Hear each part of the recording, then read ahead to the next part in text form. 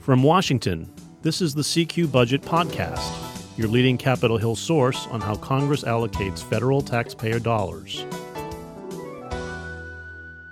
I'm David Lerman, your budget tracker and editor of the CQ Budget newsletter. And joining me today is Doug Sword, who covers tax policy for CQ Roll Call. Thanks for being here again, Doug. Hi, David. Thanks for having me here. And we wanted to talk about taxes today because there's been talk for months about plans for a year-end package that would extend about 30 popular tax breaks that have either expired or are about to expire. And if something's going to happen, it's got to happen soon because there are only 3 weeks left before the Christmas recess. So, Doug, what's the outlook for a tax deal now?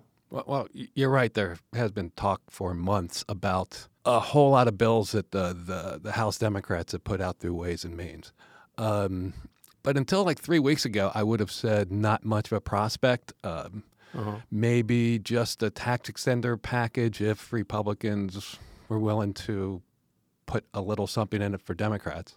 But the Thursday before Thanksgiving, Senate Finance Chairman Charles Grassley told a couple reporters that he had met with House Ways and Means Chairman Richard Neal the day before, and it had been a very productive meeting, and he now felt that there could be a deal, although he wouldn't go into what the specifics would be. So he's sounding hopeful now. He's sounding hopeful. That was 2 weeks ago. Yeah. He's sounding hopeful without being specific about what out of all of this tax legislation could possibly go into a bill.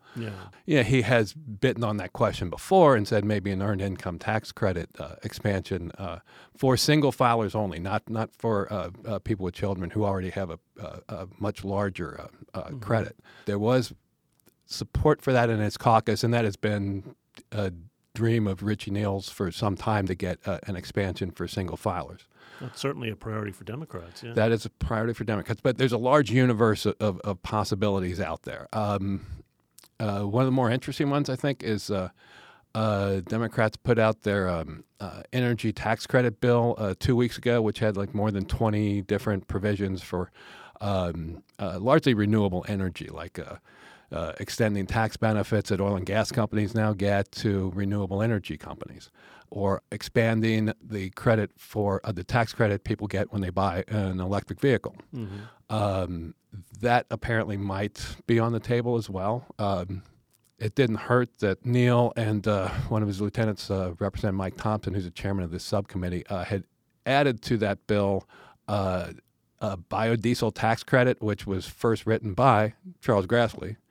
And he has had multiple press conferences this year urging the renewal of this expired biodiesel tax credit. That there's one company in Iowa that says if this tax credit were renewed and then expired at the end of 2017, they would get an immediate $300 million from it. So it's big money. It's big money. Particularly for Grassley, the Iowa Republican. He really likes that tax credit, and Democrats in the House are aware of his attachment to that tax credit. But Doug, correct me if I'm wrong, because it seems to me that the basic divide here has been House Democrats trying to push for some big things. Some very big things. Right. And then whereas Grassley and Senate Republicans were more looking to just have a limited package of extended breaks, is that the basic dispute over? Yes. And Senate Democrats have joined in that.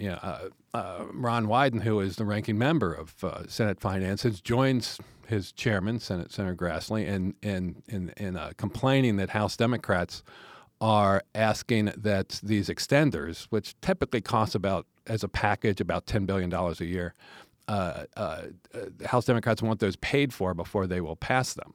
And Grassley and Wyden have both pointed out that in the past they've been extended year after year without any offset. So there is this appetite for them definitely in the Senate, and there's appetite in the House as well. There's 30 tax breaks in there. There's something for everybody, and people in Congress love it when there's something for everybody. But of course the devil's in the detail. Devil's in the details, and House Democrats want something in exchange. Now they've been asking for this earned income tax credit, and possibly making the child tax credit fully refundable. It isn't. You have to have $2,000. You have to have a $2,000 tax bill to get the full credit advantage, and if you don't earn that much money and don't owe $2,000 in taxes, you wind up maxing out at like $1,400.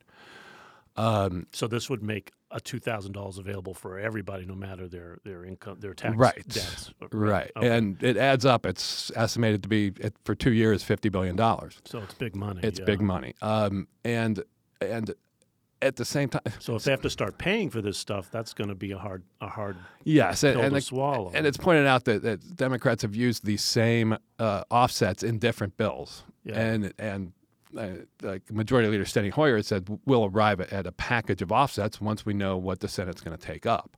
Mm-hmm. But they will not say the magical phrase corporate tax rate increase, which is what some Democrats on the House Ways and Means say will be their offset. But that would be a problem because there's no way Republicans are going to support that, right? They just lowered the corporate tax rate. From 35% to 21%. It was a big cut.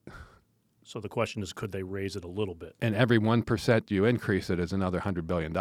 Is there any sign that Republicans are amenable to something like that? It doesn't seem like it. No, it doesn't seem like it.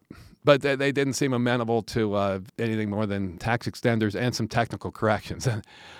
Basically, Republicans have been saying that Neal is asking for too much in exchange for tax extenders, which they say has always been bipartisan anyway. Why are we giving up stuff for that? At the same time, Democrats complain that Republicans are giving them absolutely nothing for the technical corrections that they've been sprinkling in some of the bills. And some of these technical corrections, and if there were basically 80 errors in the 2017 tax code overhaul. And 3 of those in particular were kind of embarrassing. And Republicans would really like to get them fixed. And Neal has dangled them and put one in. He put the Gold Star family fix into the big retirement security bill. The 2017 bill had inadvertently raised taxes on one group included with higher taxes would be children in Gold Star families where a parent had been killed in combat, and they get a much higher tax rate on that benefit than was intended. So there's all that, and then Doug, you had a nice, interesting story just last month that suggested a new urgency to get some tax package going, because you found a major hit the Treasury would have to take if nothing gets corrected. Tell us about this butane issue. Well, there's one of the tax extenders is the alternative energy tax credit, which had been like a $500 million a year kind of credit.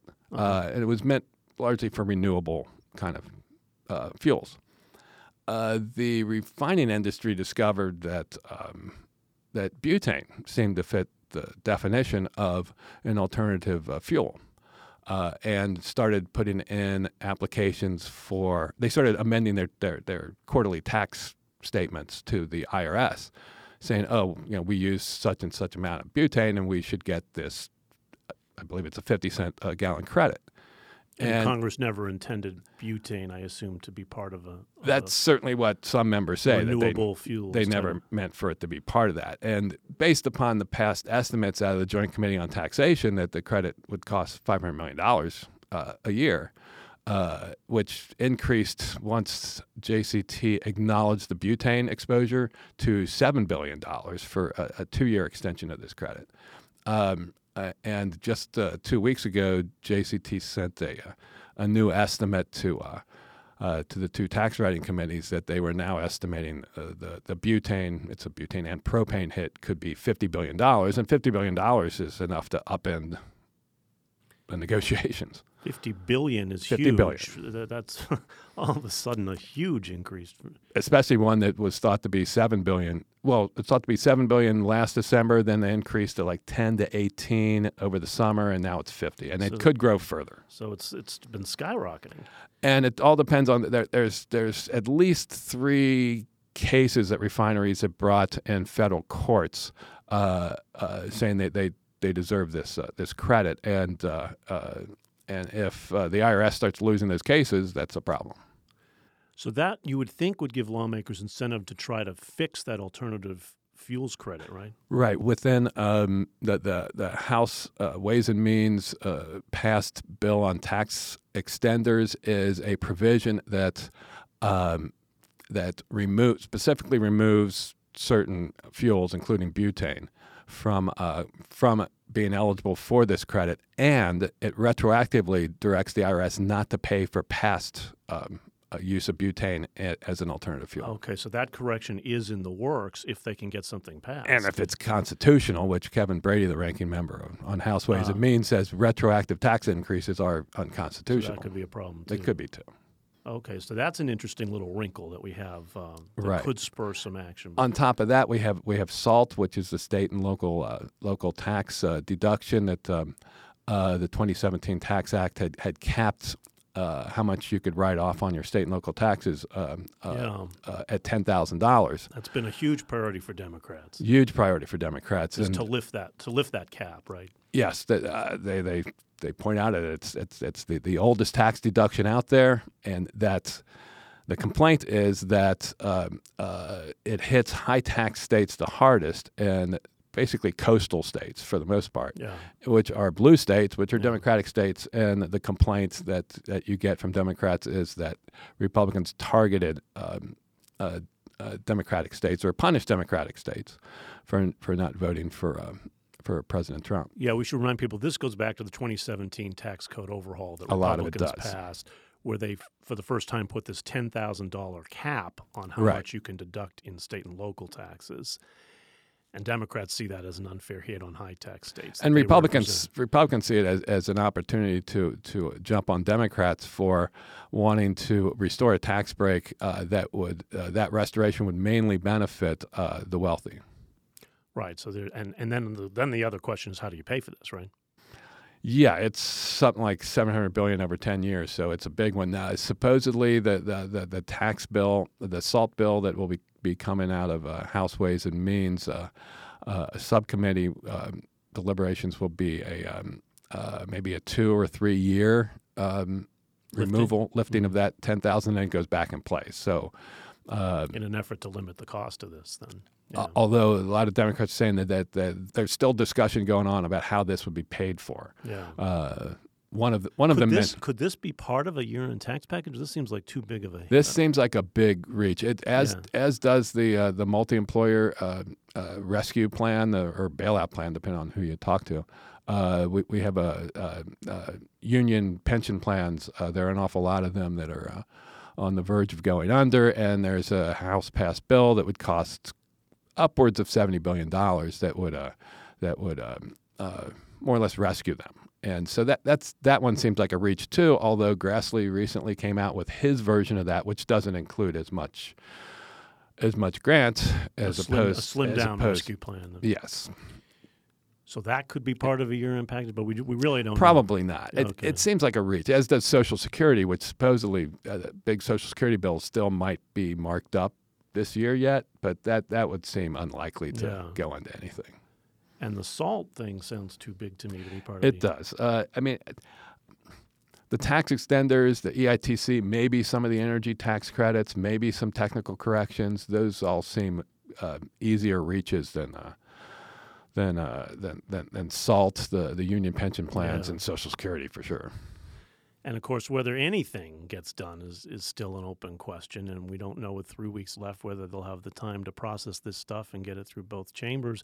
There was talk, I guess, of attaching this, of course. This is the old tried-and-true method of attaching it to must-pass legislation, which would be funding the government. Well, and that's still the game plan? There is one tax bill that got out of the House on a 417-3 vote. It's like a $16 billion package of retirement savings incentives. Because there's recognition, both parties saying we have a retirement savings problem, that way too many people are relying only on Social Security, which just doesn't pay enough. And so that bill sailed through the House, and it also had that Gold Star fix in it as an inducement. But it's been held up in the Senate for 6 months, and the talk has always been that will be the vehicle for something bigger? That the four corners, four corners and the White House have agreed that can be attached to a year-end bill. Now, whether this other stuff can be attached to a year-end bill, who knows? The retirement savings thing seems to be first in line. Okay. Well, there's a lot hanging in the balance here for a year-end deal if one comes together. So we'll see how far lawmakers get in crafting that package before time runs out. Yes. Okay. Well, that does it for us today. If you have any questions or comments about our podcast, we'd love to hear from you. You can drop us an email at cqpodcast@cqrollcall.com. The CQ Budget Podcast is produced by CQ Roll Call, a leader in nonpartisan political and policy news and analysis for more than 70 years. CQ Roll Call is part of Fiscal Note, a global technology and media company. My thanks again to Doug Sword, our tax policy reporter, for joining me. Thanks, Doug. My pleasure, David. And thank you all for listening. I'm David Lerman, your budget tracker. We'll be back next week. Until then, you can stay up to date by subscribing to the CQ Budget newsletter. Be sure to subscribe to this podcast. You can find us on Apple, Spotify, Stitcher, NPR One, or just Google the phrase CQ Budget Podcast. We'll catch you next week.